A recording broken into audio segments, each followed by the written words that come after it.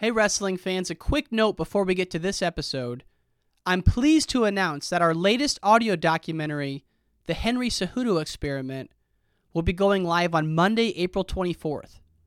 You can listen to all 6 episodes right here on Wrestling Changed My Life. Now on with the episode.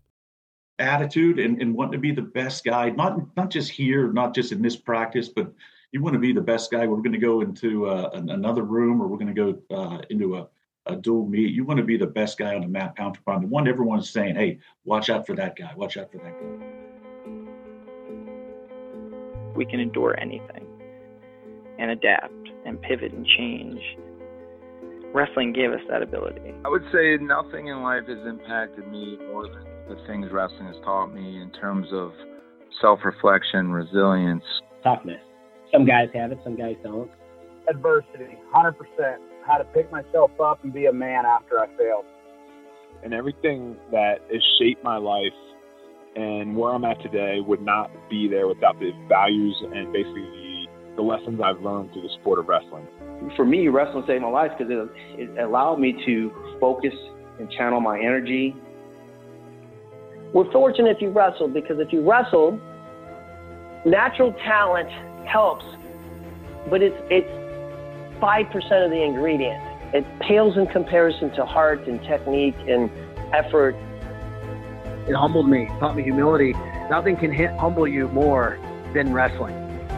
I think it's the learning to adapt, right? You learn how to adapt, you learn how to solve problems. You know, if I look back at my time I spent wrestling, if it gave me one thing more than anything else, it's mental toughness. Ladies and gentlemen, welcome back to the Wrestling Changed My Life podcast. This is your host, Ryan Warner. Our guest today is Troy Letters, NCAA champion for Lehigh, 3-time All-American, and a former coach at Penn State. Troy was at Penn State before and after the great Cael Sanderson got there, so I can't wait for you to hear about his take on what Cael's doing to make that engine go, because it's amazing to see.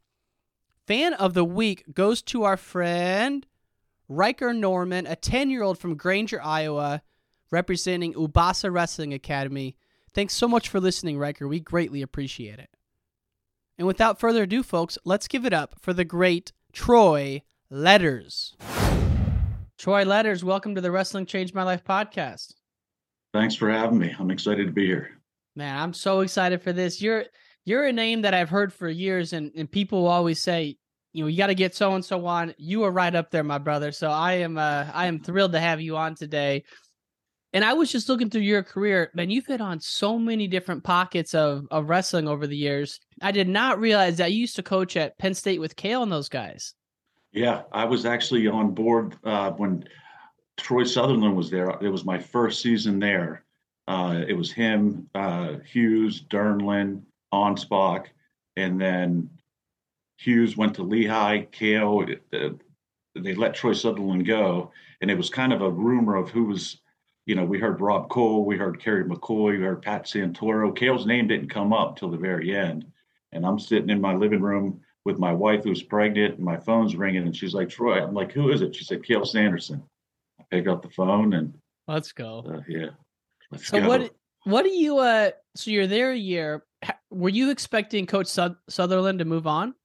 No, I had no idea. It happened. I was there just for one season, and then right after the season, it was announced. So what did Cael say when he called you? He said, tell me about Penn State's team. And he was up on a visit and toured the facility, and that him and some of the boys were coming up. So we started talking about the team and just the environment overall at Penn State. And had you been out to Iowa State as a recruit? Yeah. So actually, Cael was my host. So I went to Iowa State, and it was a great class out there. And Cael was my host. I stayed with Cael, and that's when I first got to know him. And then later on, out in Colorado Springs, the year he won in 2004, we got to wrestle a little bit and hang out a little bit. So, dang. So when you went out there on that recruiting trip, had he won anything yet? Yeah, he had just won his second title. Okay. Yeah. So what was he like back then? Oh, he was like he is now, very quiet, very he knew what he wanted, and there wasn't much going to stop him from getting it. We played a lot of video games at the time. I forget what video game it was. GoldenEye. Oh, yeah. So I was really good at GoldenEye, and so was he. So him and I spent a few hours seeing. I think I beat him a couple times. He beat me a couple times. So Kale played GoldenEye. Yeah. Wow. And Coach Douglas, I've heard that he is just an intimidating cat, and I've had him on the podcast. But as a coach back in the heyday, yeah, he was all business. What was your experience like with him? He was awesome. My parents loved him. I loved him.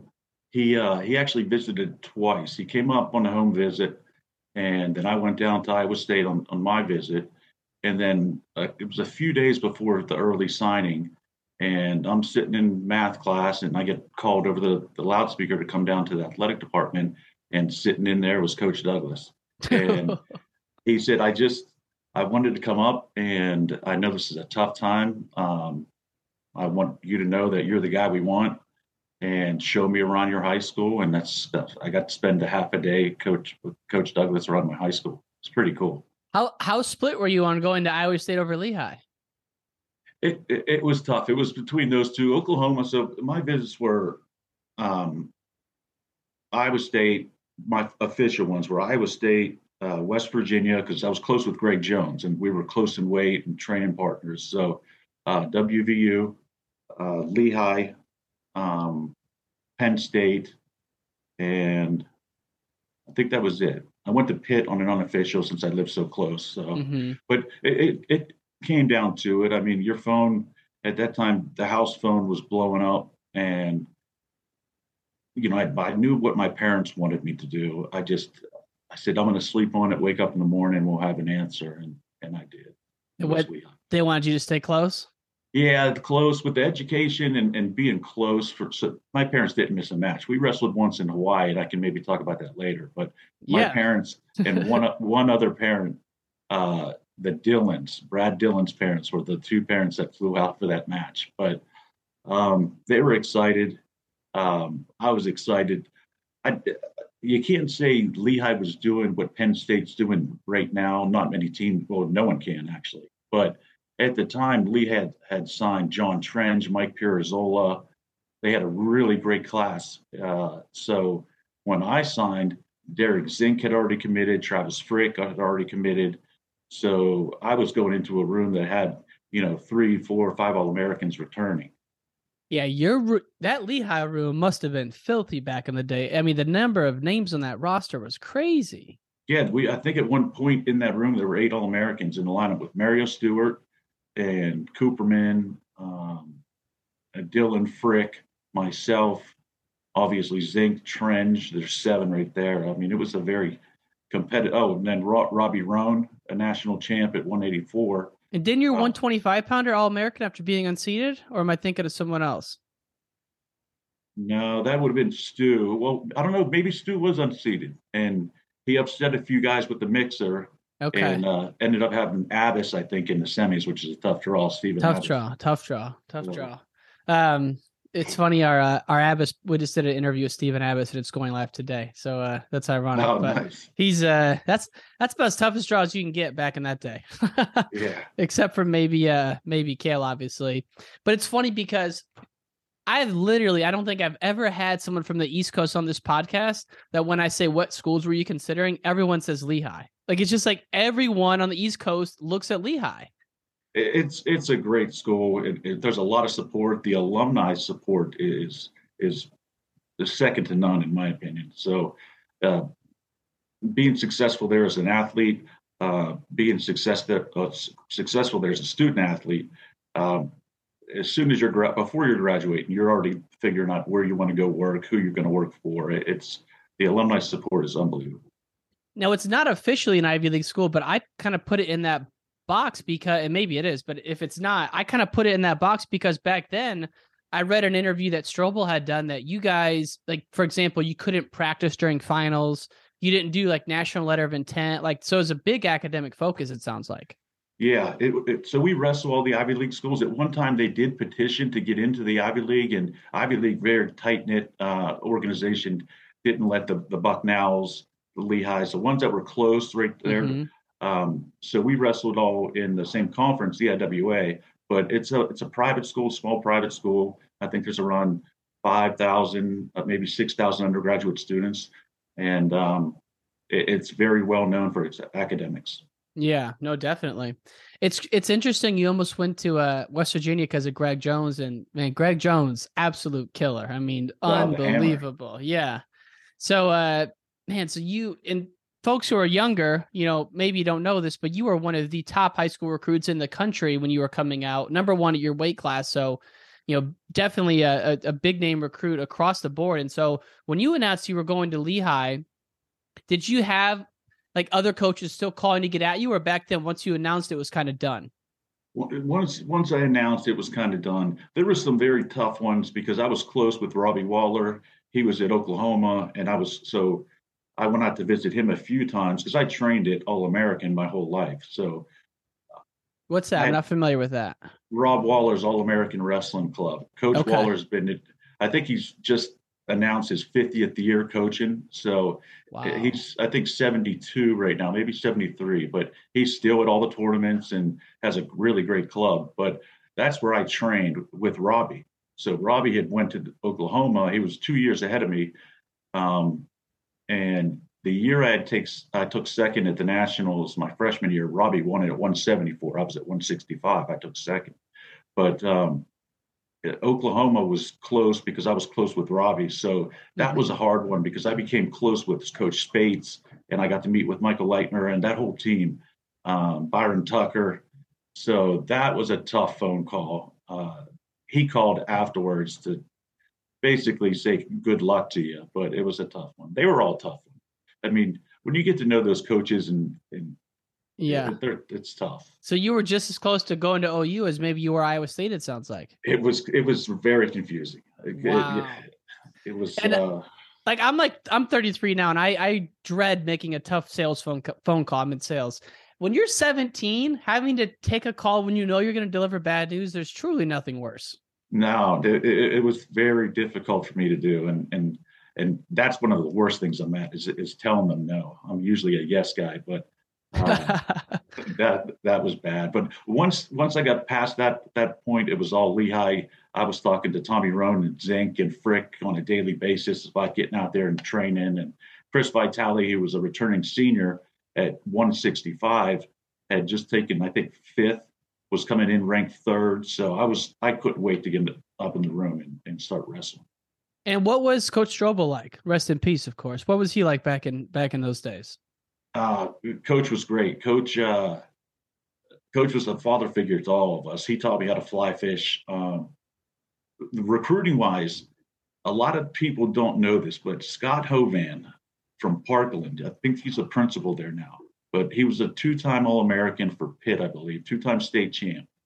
He was the recruiter for Lehigh back then. He rounded all of us up. So when I say all of us, said Trench, Pirazzolla, Zink, myself, Tommy Roan, that whole group with Coach Strobel and Coach Hovan and Santoro, of course. Hovan was the sales guy. He was the guy that he had Zink on the phone saying, hey, I have Zink on the other line. He just committed. Frick's on the phone waiting to hear from you. And he was that. He was good. He was a very good recruiter. Coach Strobel was more of, like I said, a father figure to all of us. And how did you work out the situation where you didn't wrestle your first year?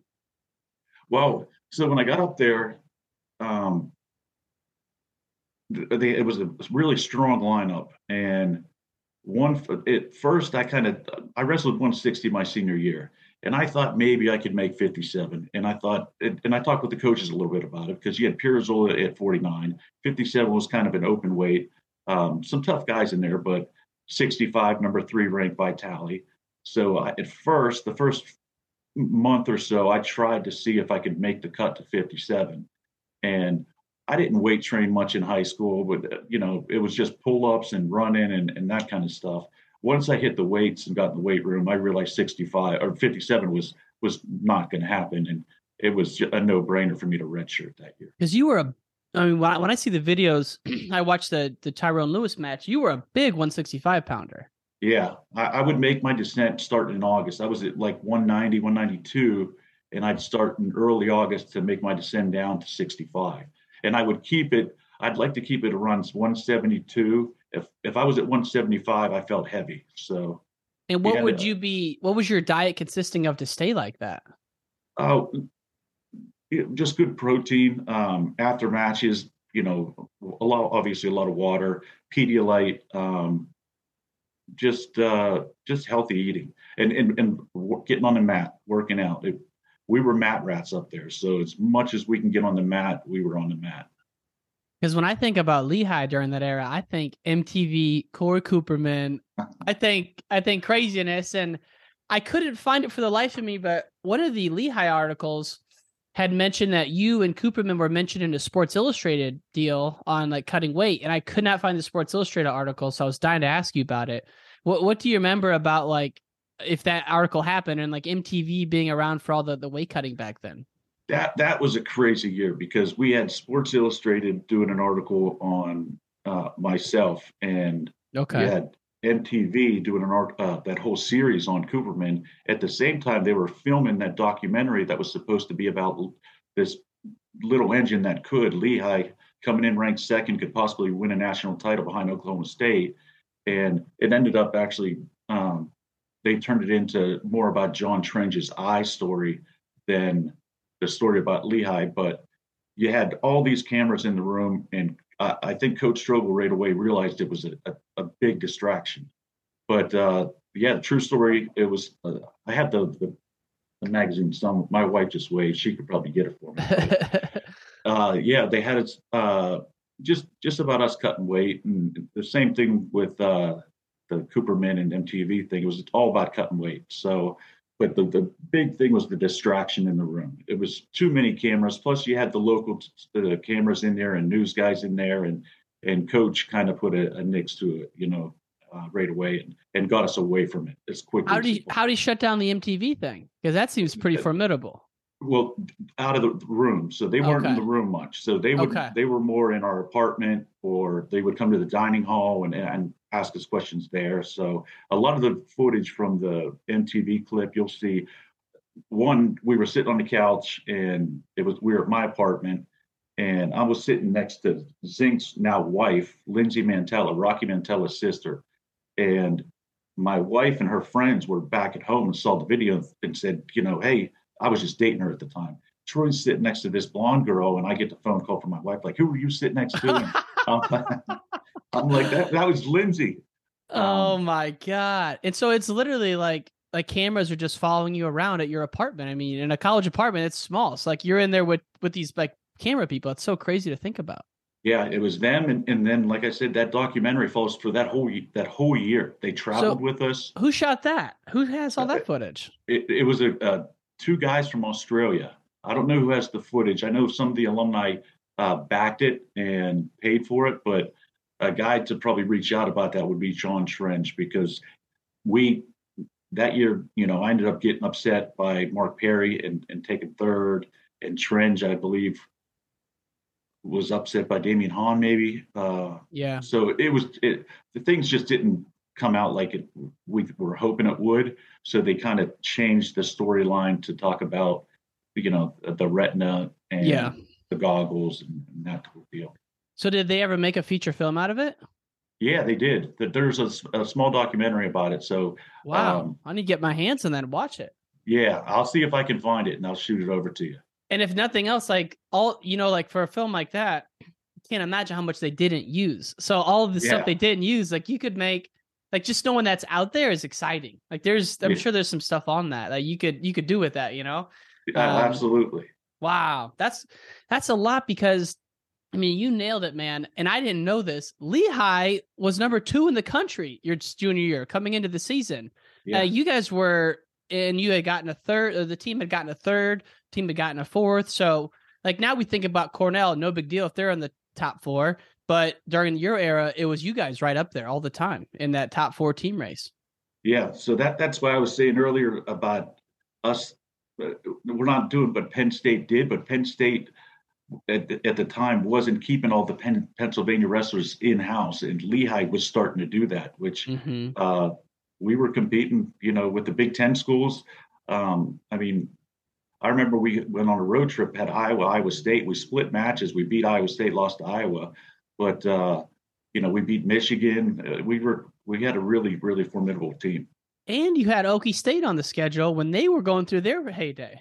Yeah, they had that run where they won 5 in a row. The one year had 5 champs out of 10 weight classes. So we had one match at Grace, or not at Grace, but up at the big arena, and I forget the attendance. It was packed, sold out, and the matches were myself and Johnny Hendricks, Trench versus Ross Holt.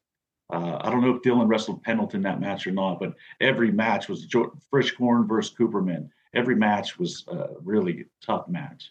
And you battled Okie State, it seems like a lot of your career. You had Tyrone Lewis, and what a legend he is. And so your senior year, you wrestled Hendricks in that duel. Is it true that after you beat him, he said that he's going to take you out? Is that true?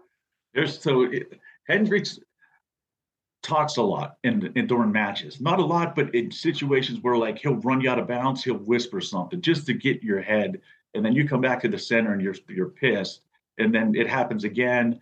So during a break, a few times he had just whispered stuff, just nothing crazy. But after the match, we were kind of in each other's face, and I kept saying, "That's number 2. That's number 2," because I beat him earlier in the year at the national duels, or the Virginia Beach duels, one of the two. And I said, "That's number 2," and he said to me, "I'll see you in the finals." And sure enough, he made it, and I didn't. That guy is such an enigma. I mean, I've never been able to so much as brush contact with getting him on the podcast. And a lot of the guys he went to school with, you don't hear much about him, but man, dude was a killer. And one of the strongest wrestlers I've ever wrestled. Really? So Derek Zink is one of them. Hendricks is, to score on a takedown on him, I had to give everything for a minute to get to his legs and get the 2 points. It was very difficult to score on that guy. And to have that kind of confidence where you just got beat twice and you still think you're going to win is very rare. Yeah. He was smiling afterwards and pointing at You're almost crazy, dude. Like, get a grip, Yeah. Wow. And again, Oklahoma State, I think Tyrone Lewis. So you beat him in the finals your sophomore year. Was it your sophomore year? Yeah. Sophomore year. Then you wrestled him in the duel in the freshman year too, right? I beat him in the semifinals my freshman year. That's right. Okay. It was a crazy back and forth match, and at the very end, he tried to inside trip me, and he was in bad position. I was up 8-7, and I think there was like maybe 25 seconds on the clock, and he went for an inside trip out of an over and under, and I stepped over top, and he just fell to his back, and I won that one. And I remember Tyrone when he was a freshman at 174. I was watching him wrestle with a couple of my high school teammates, saying that's our favorite wrestler. That guy's so explosive. And then 2 years later, I'm wrestling him in the semifinals of the Nationals. But at 165. At 165, he had cut down. What? So, yeah. God. So he beat me in a duel. That's what I was thinking. So the duel, because you had like a 34 match streak going on, or maybe it was a duel streak. Bottom line, like you wrestle him, it must have been maybe at Stillwater. Maybe it was at Lehigh if it was your sophomore year. I lost 2 dual meets in college, both in Stillwater. Both in Stillwater. Yeah. Both to, who was the other one to? Lewis first and Hendricks. Oh, you lost to Hendricks. Wow, I didn't know that. Wow.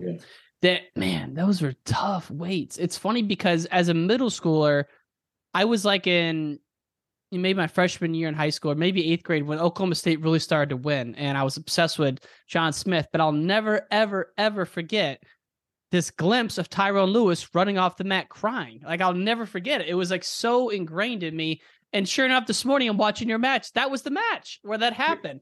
Because he was he a 4-time finalist or 4-time semifinalist? I think. Okay. And then one time, the one time he made it to one time in the finals.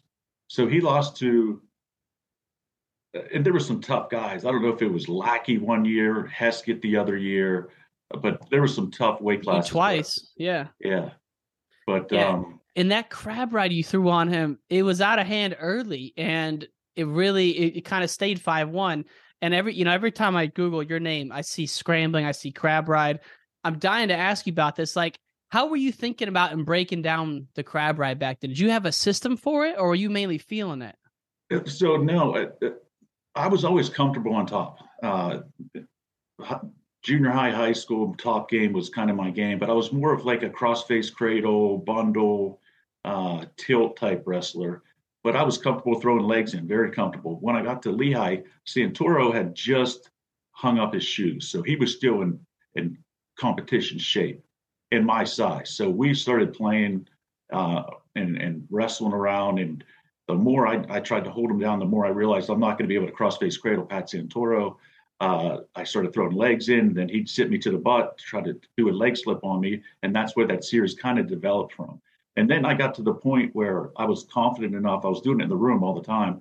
And then in a match, I started doing it in a match. And I realized right away, wrestlers were really uncomfortable there. Mm-hmm. So I thought if I could put a wrestler in a position where he's uncomfortable, he's going to make mistakes. I can counter on those mistakes and score. So that's where I would try to put everyone in that position. And is this like parallel universe? Jesse Jansen's doing something similar, or he already come through? Like, where was that evolution at? It's funny you say that, because Jesse Jansen and I wrestled twice in the same tournament. It was like not a Mason-Dixon tournament. He was a senior, I was a junior, and I didn't know who he was at the time. I remember my coaches coming up to me before the first match and said, "Hey, this guy's a 5-time New York State champ." And I was like, all right. I was coming off a PA state title, and they said he's really good on top. So I was up, I think 6-4. He picks top in the third period, turns me twice. So whoa, that's confidence. Yeah, and just a freak on top but he was different. I stayed on the shoulder where he went all the way to the claw on the crab ride, but still got the points. But we wrestled in a match, maybe 4 hours later, Team PA versus Team New York. Same scenario. I'm winning. He picks top, and I reversed him and pinned him. So we went 1-1. That is epic, man. And when you got into college, would you still start by putting the leg in and having the guy defend like that, or would you just get to the position?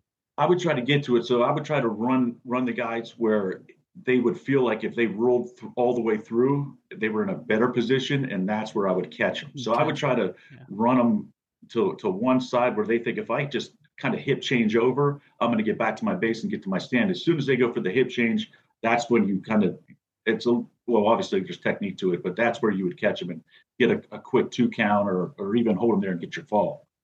Isn't it crazy how wrestling goes through evolutions of technique? And like right now, with Spencer getting done, tilts are crazy, but the crab ride in that, it's kind of like a half, kind of not really, but that was a very popular situation during that early to mid 2000s. It feels like. Yeah. There was a lot of guys that were comfortable in there, and I think Jaggers was one of them from Ohio State, was comfortable in that position. Jansen, NCAA champ, Harvard.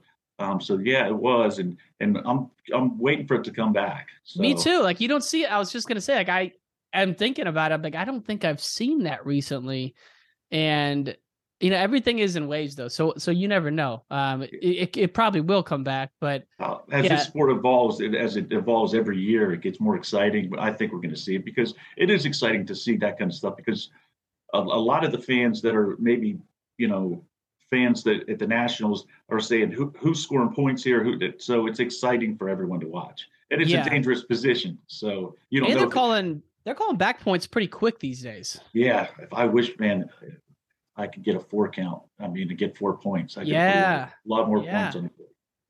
Wow. So that all came from wrestling Santoro. And so were a lot of guys at Lehigh doing that deferred year of eligibility? Like, were you even a student at that year, or are you just kind of living out of your apartment doing your thing? No, you could redshirt at Lehigh. It's not like you could. Okay. Yes. Got it. Okay. So I came in and we had a really, really good class. So Zink at 57, me at 65, and then Cooperman. So I was on a visit with Cooperman in Iowa State. I think it was him, Marcus Lavasser. Wow. Maybe Ross Holt was in that mix. but it was a really good class where Bobby Douglas, if he could have snagged all of us at one time, would have went on a really good run. But Cooperman ended up at Minnesota. And then after first semester, the coaches, Santoro and Strobel, Coach Strobel brought me in and said, hey, we have a transfer coming in. He knows you, and he didn't know many of the guys on the other team. I said, who is it? And once he said his name, obviously it was a huge addition to our lineup because Coop was a beast, 3-time All-American, and at a weight class where we needed him. So as he came on board, and we made him part of the team right away. Yeah, I don't know why when I went to the Lehigh website, instead of just saying redshirt, it said deferred eligibility. So in my head, I'm like, maybe they don't allow that, but yeah, obviously they do. So that's kind of where I was getting at with that. But got it. So you just straight up redshirted, and it's crazy you say Marcus Levasseur because that's a name that unless you're really in the trenches, maybe a lot of fans don't know that name. But he took out Ben Askren, and him and Cooperman went to Minnesota, and they both left after the first semester. Yeah. That's crazy. So back then, on the Fargo circuit or at the Vegas over in Vegas, the weight classes were like 132, 143, 154, 165. So you had a bunch of guys jumbled up in one weight. So at one weight, it was like Marcus Levasseur, Ryan Bertine, Johnny Hendricks, and then the next weight it would be, a couple of those guys, myself, Ben Askren. Nate Baker at the time was a 4-time Minnesota State champ, and he went to Minnesota, transferred out, and I think he won 4 titles Division II. But was Mark Perry around, or was he too small? He was younger. He was younger and probably smaller at the time. So no, not at that time. I saw Mark Perry when he was at Blair. Lehigh and Blair are very close to each other, so we would go there and train a lot. So I trained with Esposito, but then I didn't train with Mark Perry at all. But I watched him come up as a redshirt at Iowa. No one out of the gates, because I watched his style a little bit.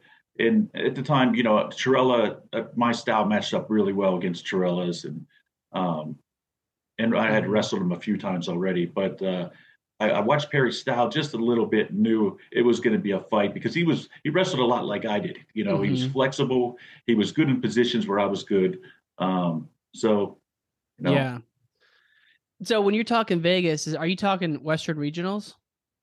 Yeah, at the time it was the Western Regionals. So the U.S. Open was going on, and then the high school team high school. Guys. Isn't it crazy that was so loaded? But it wasn't like it was like junior nationals. It was just the Western Regionals. But everyone went because the U.S. Open was going on at the same time. And you had all those college coaches there. So if you wanted to get a good look and you're wrestling on a mat, and I remember watching Kerry McCoy wrestle Stephen Neal, and then you see all those college coaches there. It was just, at that time, it was really great. So I went there, I think 3 times. I think I took 3rd, and I think I won it twice. So wow. I beat Baker there, and then in the finals at Fargo, Baker beat me. So that's a name I don't know, man. I always love hearing a new name because that's someone to get on. So Nolan Baker, you said? Nate Baker. Nate Baker. Okay. Yeah, I think he was ranked first in the class of 2000, went to Minnesota, and I think transferred after either 1 year or 1 semester. And it's funny because my redshirt year at Lehigh, I enter the Midlands. I'm undefeated, enter the Midlands. I have first round match. Maybe it was a pigtail, Nate Baker. And I'm like, I can't get this guy away from me. And he actually beat me. And I walked off the mat, and Santoro said to me, if you're going to wrestle like a high school kid, that's the results you're going to get. I ended up coming back and taking 3rd. He didn't place, but I'll never forget Coach Santoro telling me that. And I did. I wrestled like a high school kid. Wow. Keeping it real with you like that. Yeah. Wow. And think about if Minnesota still won after losing all those guys, how deep must they have been back then? Yeah. I mean, those are 3 of the top recruits in that era. Yeah, for sure. Nate Baker was 1. Cooperman was 1. Levasseur was a beast. Yeah, freak. Oh my God, he's been on the show. He's unbelievable. I mean, and one of the coolest guys. But I mean, in the Ben Askren book, he talks about Levasseur putting it on him, and it's like, who's this guy? And sure enough, Mr. Minnesota, just one of the most incredible high school careers of that era, for sure. Yeah, so, I remember. My senior year going into Fargo, I was ranked 1. I already committed to Lehigh, and we were all kind of warming up, and we saw that goofy hair running around, and I drew him first round, Ben Askren. Yeah. And I think I was up maybe 5-0 or 4-0, and he locked up a cradle, rolled me through a couple times, beat me 8-4, and Hendricks ended up winning that weight. But it was Hendricks, him, all of us in the same weight. So. And did anyone know about Askren other than like his hair and all that, or not at the time. We were kind of like making fun of him, like I wasn't big on making fun of people, but that was the like, look at his hair, he has a boombox, and he's kind of goofy, and he just, when I rest, I could take him down, I couldn't turn him. I could take him down, couldn't turn him, but he landed backwards. Like if you would take a shot on a typical person, you think he's supposed to land on his far right hip. Askren would land on his other hip, and it threw you out of whack. So he was the type of guy. Yet, because I wrestled him a year later in, I think, the U.S. It was one of the not the U.S. Open, but one of the tournaments, and I beat him. But I figured him out. You have to explode through him, take him down, and then kind of don't go for scrambles. Yeah. And more like a touch and go. So knowing that was the old pool system, so like if you would have had another tough dude next and happened to lose, you might have been out back then, right? In that old pool system at Fargo. Yeah, I think I took 5th in that one. Coming in ranked, 1. I think I took 5th. That's, it's still loaded, of course, but now there's a couple big tournaments and still one of them, but really back then that was the main one. Yeah, that was the main one. Wow. Sure. And the one thing, we're kind of jumping around, but that's okay. Your freshman year of high school, I noticed you just on the PIAA website, did you not place as a freshman? No. So what happened? I won the Whitfields, which is our, the Whitfields is our regionals. And first round at states, I was 130. I was winning 8-0, third period, against a senior from Erie, and I shot in on a double leg. There was maybe 40 seconds left in the third. I was beating him up pretty good. Shot in on a double leg. He locked a front headlock and lifted me up. And when he lifted me up, he screamed, he bit me. Referee just technical. I'm like, there's no mark on his arm. It was all in the papers. He even admitted he didn't bite me, but I got disqualified. And then because of that, you can't wrestle back, right? Well, yeah, because of that, you can't wrestle back, which made it even harder. Whoa, that had to be such a controversy at the time. I mean, that's bizarro. Wow, yeah. I really didn't know the answer on what happened. Yeah, so the referee got banned from the PIAA refereeing, and for a while it was just all over the local news. They were coming into school and asking me what happened, and it was a distraction for a little while. And then next year I went up 3 weight classes. So it just kind of went away. And were you projected to do well your freshman year, like top guy? Yeah, he got beat in the semifinals in double overtime. And Mike You're up 8-0 on him. 8-0. Mike Pirazzolla took second. Connolly went to Navy. I think he was the number 1 seed at the Nationals one year. Mark Connolly upset Mike Pirazzolla and won the state title that year. I'm pretty confident I would have been in the mix, though. I was having a really good year. Wow.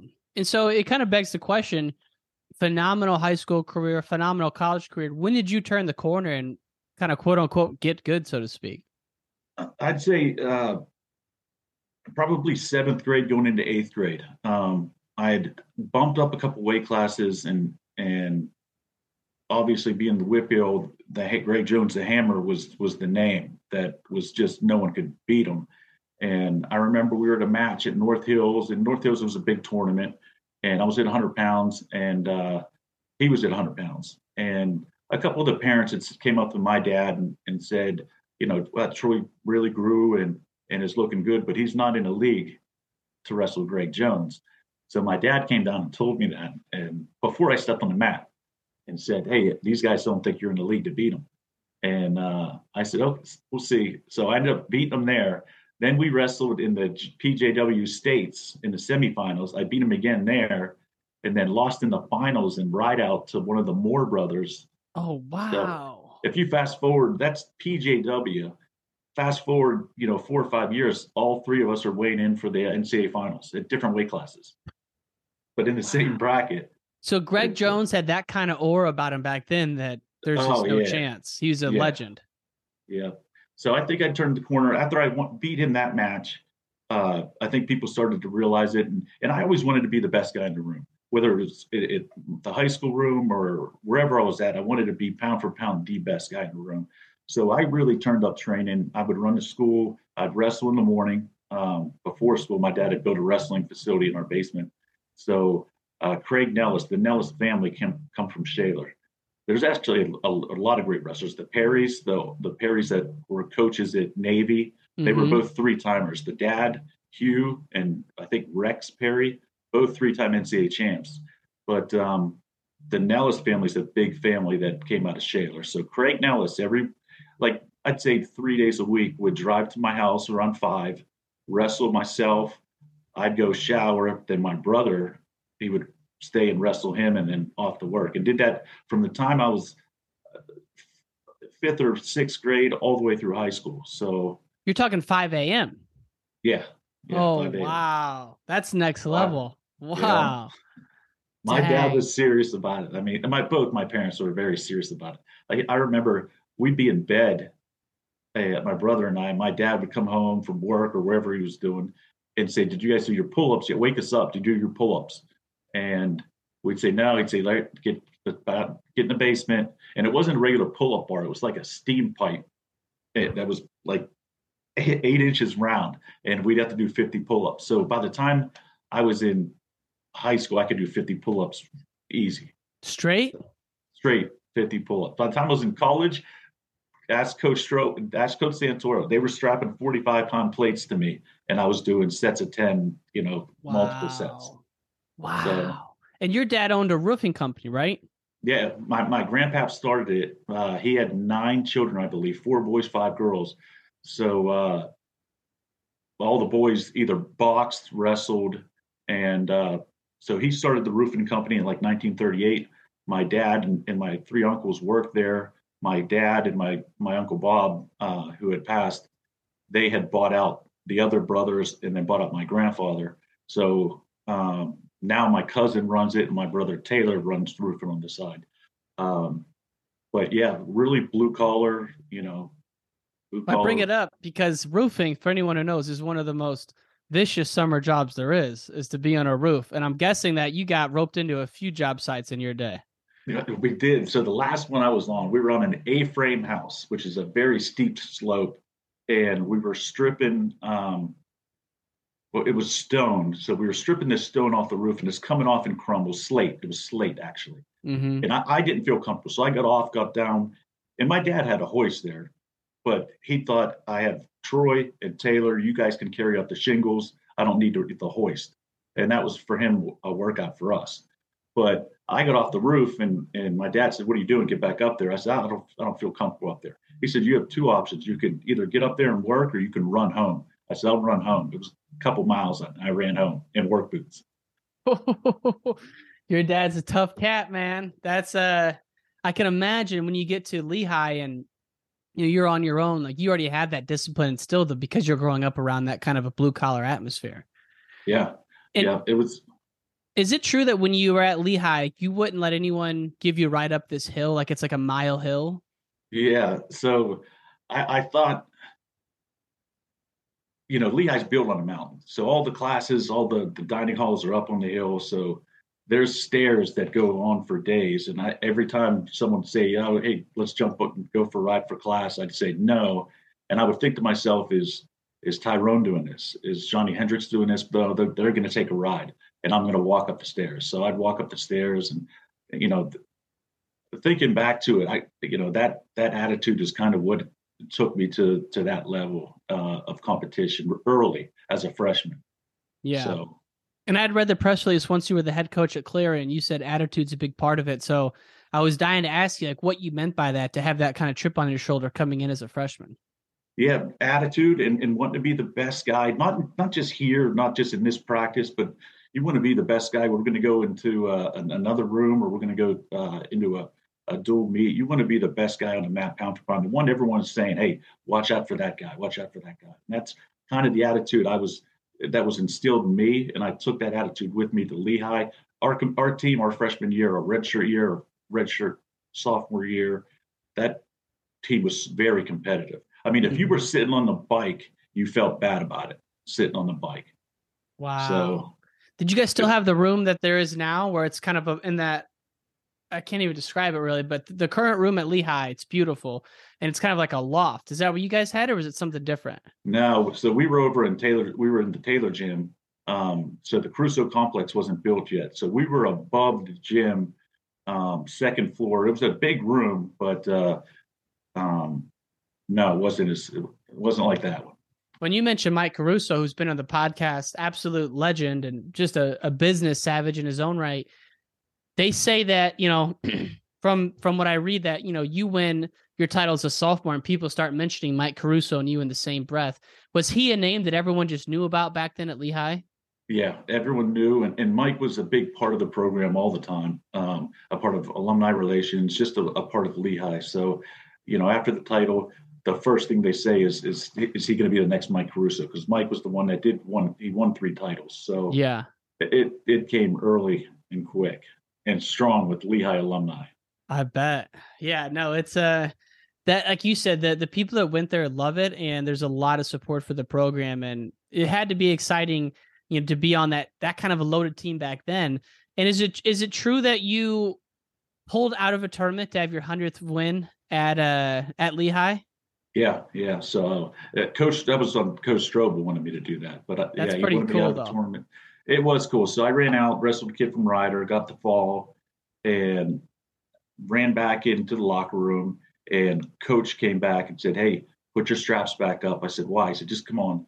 And he and I both walked on the mat. Everyone was still standing, so it was wow. a pretty great experience. Wow, that's amazing.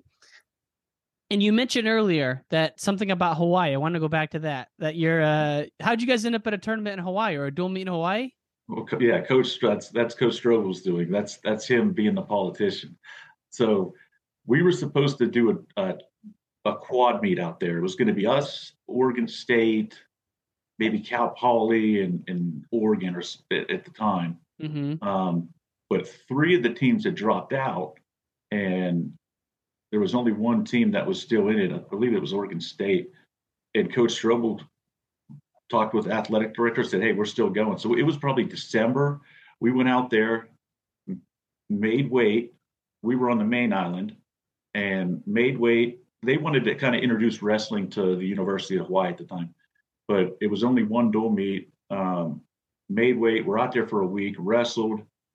I got into a quick scramble with this kid, pinned him in, 15 seconds, and then had 5 days in Hawaii.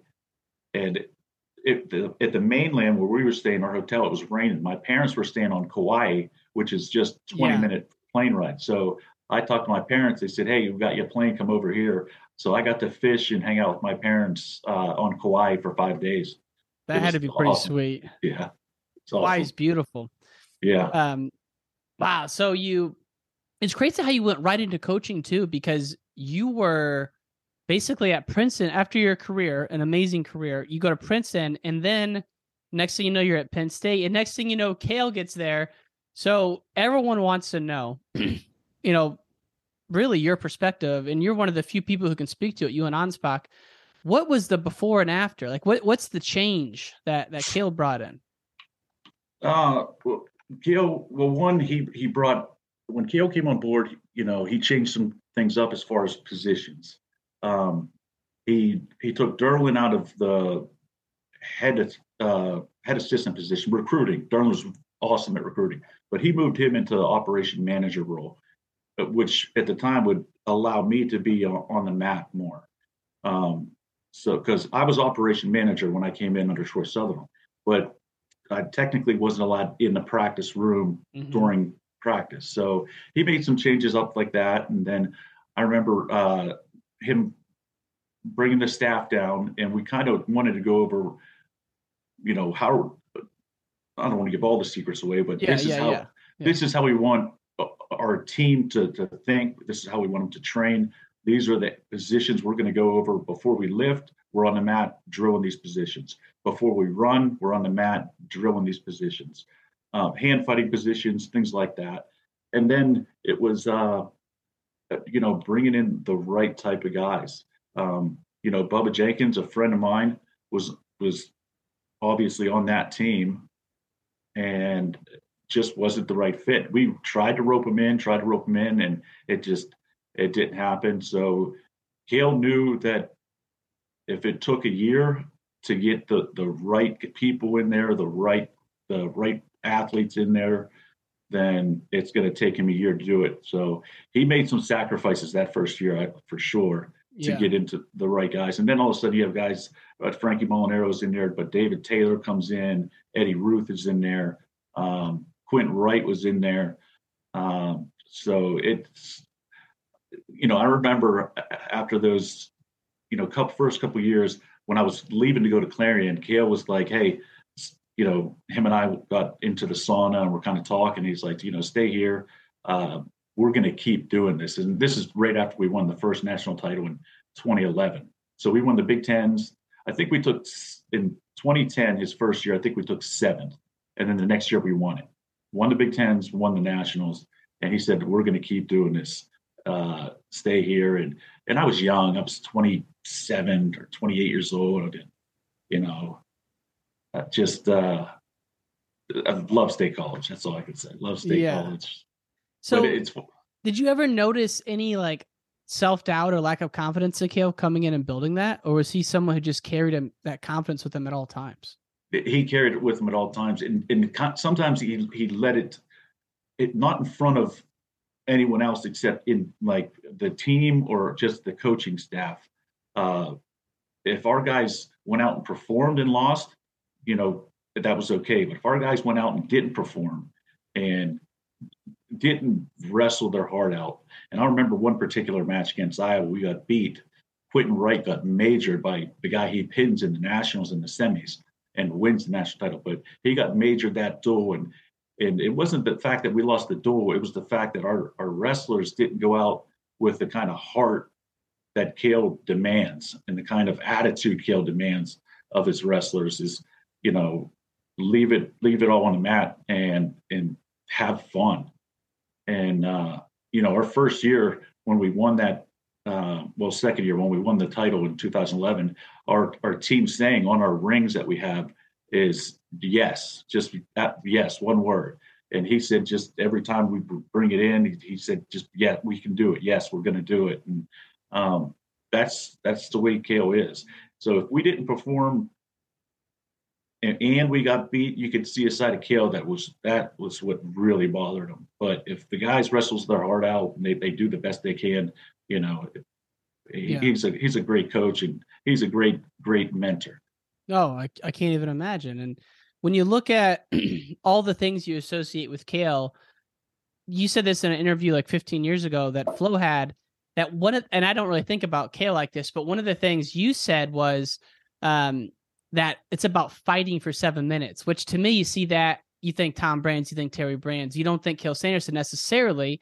But of course, he's wrestling all 7 minutes, but the fighting aspect was big for him in the sense of just giving it your all for those 7 minutes. Yeah, 7 minutes of wrestling, whistle to whistle, line to line. And I can tell you firsthand, that's how Cale wrestled. I wrestled with him even when we were in the room. And this is when he was starting to come back. He wrestled with Herbert those couple times. And it's so crazy. I forgot you were there for that. I'm so glad you brought that up. It was hard to even drill with Cale. I got so tired because he play wrestles the whole time. So as long as you shake hands and some people warm up and he goes right into kind of wrestling. And to keep that kind of pace, even after your 15-minute warm up, your body's drained because you don't have a second that he's not at least thinking about the next move. So you wrestled the whole entire time, whistle to whistle, line to line. Wow.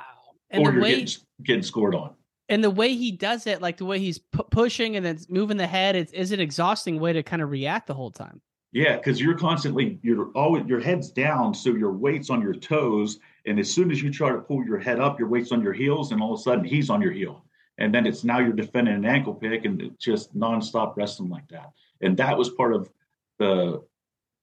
what I told you earlier, before warm-ups, before lifting. It was a little series that we went over with our whole team. Our whole team didn't have to, because we had the Altons on our team. We had some guys that were very explosive, like Frank Molinaro. So not everyone could wrestle that way, but they could hand fight that way. They could wrestle throughout every position. So it was. And when you say wrestle that way, like what do you mean? Wrestle like Kale, like wrestle with ankle picks, but they could still hand fight the same way and get to their high crotch, or hand fight that way and get to their double legs. It was a matter of, wearing down your opponent, getting him out of position as he's trying to recover into his wrestling stance. You're already on his legs. So as you're beating on his head or you're controlling ties, they're going to fight back to get into position where they can just get into the wrestling stance again. On that transition is when you're already on their legs or you're attacking for their legs. So that's why Penn State was able to just come out. They could score so many points right out the get, because that's what they're doing. They're getting you out of your stance, and you think you're just getting back in your wrestling stance, and they're on your ankle. Mm-hmm. So. And it's interesting because that year, correct me if I'm wrong, it was not a shoo-in that you guys were going to win in 2011. Or was it a shoo-in? No, it wasn't. I mean, we were neck and neck with Iowa. And I think there was Ohio State maybe was up in that time. But yeah, it wasn't a shoo-in at all. And even that tournament, like there was some. Didn't Ed lose early on in that 2011 tournament? Like Eddie, it was, yeah. He lost to the guy from Stanford, and Eddie. So what happened? Eddie had a knee that it wasn't bad, but it was locking up a little bit on him. So it would lock up every once in a while, and then he would get it to unlock. So he was in the semifinals against Amuchastegui. That's it. Yeah. So he was in the semis. Eddie was a freshman. Eddie was crushing everyone. And Eddie lost the first scramble, got taken down, but the guy from Stanford ended up with a bent leg Turk, and Eddie's other knee was locked up. So he turned him once, belly down, turned him once, belly down. Eddie's looking at us like, I can't do anything. We brought him to the corner. The doctors and Dan Monthly, the trainer, kept trying to get his leg out of it. Was locked. So it was locked bent. They were trying to get it to break, and it wouldn't. So they threw the towel. They threw the towel in, took him back into the back, and the doctors and Monthly went to work on him. So they actually pushed it further into lock, and then were able to pull it out. And then Eddie taped it up, and he wrecked his way to third place. The next year, wrestles the same guy in the finals, and I think beats him 8-0. And if he doesn't come back, you guys don't win the team title, most likely. Exactly. And then Quentin Wright at the same time, too. He got majored by the guy from Iowa 14-2, and then comes in and pins him in the semifinals and wins the title. Now, is this the year Magic Band's wrestling Jenkins in the finals? Or is that the next year when all those guys came back or came out of red shirt? No, that would have been that year, I believe. That's a crazy story too, right? Because Jenkins is on the team, and then it transfers out. David's a red shirt, and there was a lot of everyone. David's the Magic Man, so everyone on the team knew that, hey, everyone's after the Magic Man, and there was a lot of attention given to that because it was when Cale and Cody and Casey had left Iowa State and came to Penn State. David was now kind of like a free agent. So now he's taking another visit to Oklahoma State, and it wasn't a lock that he was coming to Penn State anymore. So we had to give, a lot of attention to that. And I think, some of the guys in the room might get mad at me for saying this, but there was a little jealousy there. Because I remember when David came into the room and, it was one of our first practices during summer camps or something, Frank Molinaro just put it on him. I mean, crushed him. And David was a skinny little freshman, right out of high school, true freshman. And Frankie was, I think at the time, returning All-American, and just a beast. What a killer. The Gorilla Hulk. And he just hammered him. I mean, hammered him. But the thing with David is David would come right back the next day and say, hey, let's go. And within 6 months, he was a different wrestler. The hype around David Taylor as a college freshman was so exciting. I mean, it was insane to watch it from afar.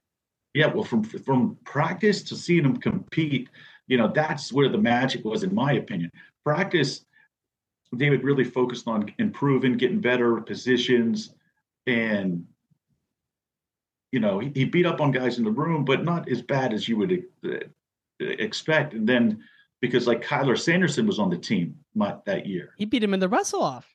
Yeah, he beat him in the wrestle, then beat him at the Penn State Nittany Lion Open in the finals in overtime. Imagine the pressure on Kyler that year. That's crazy. Go ahead, in the room. But in the room, Kyler at the time could just blow through David and beat him up. But when David steps on the mat with a referee and a singlet and a whistle to whistle, he turns into a freak of nature. I've never seen it. Wow. And think about on that team, you also have some of the guys you've mentioned, the Altons, Ed Ruth, and it's like to be around that must have been insane. Yeah, it was really exciting, and Kale kept true to his word. We're going to keep doing this, what he kept saying. And bro, have they ever? Unbelievable. Yeah, it is exciting to have those guys in wrestling. And I mention this all the time, but I love that the movement Kale brings to wrestling is one of a little bit of lightheartedness, not taking it so serious, not being so just, intense all the time. I know they are intense, but you saw the Nationals interview. It's a game, right? He said that like back in 2010, I found an interview. He was talking about the same thing. It's like, that is good for wrestling to not be so uptight all the time with it. Oh yeah. We had a lot of fun outside the room. I mean, and it was training exercises too. So, they would get together with other sports, other teams, and do, different kind of relay races. And then really? We kept the guys close to us. So we kept all the guys really kind of close knit to us.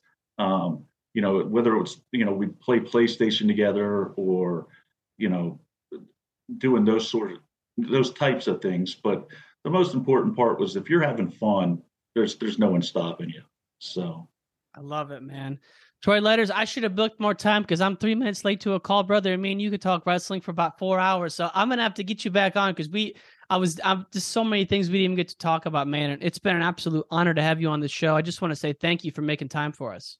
Thanks a lot. I really appreciate it. Yes, sir. Have a good one. You too. Thanks for listening to this episode of Wrestling Changed My Life. If you enjoy this show, we want to hear from you. So leave us a review on Apple Podcast and subscribe to the show. If you want to watch video clips from this interview, go to our YouTube page, Wrestling Changed My Life. And to support the podcast, please buy our merch at store.wrestlingchangemylife.com. We'll see you next time on Wrestling Changed My Life. Peace!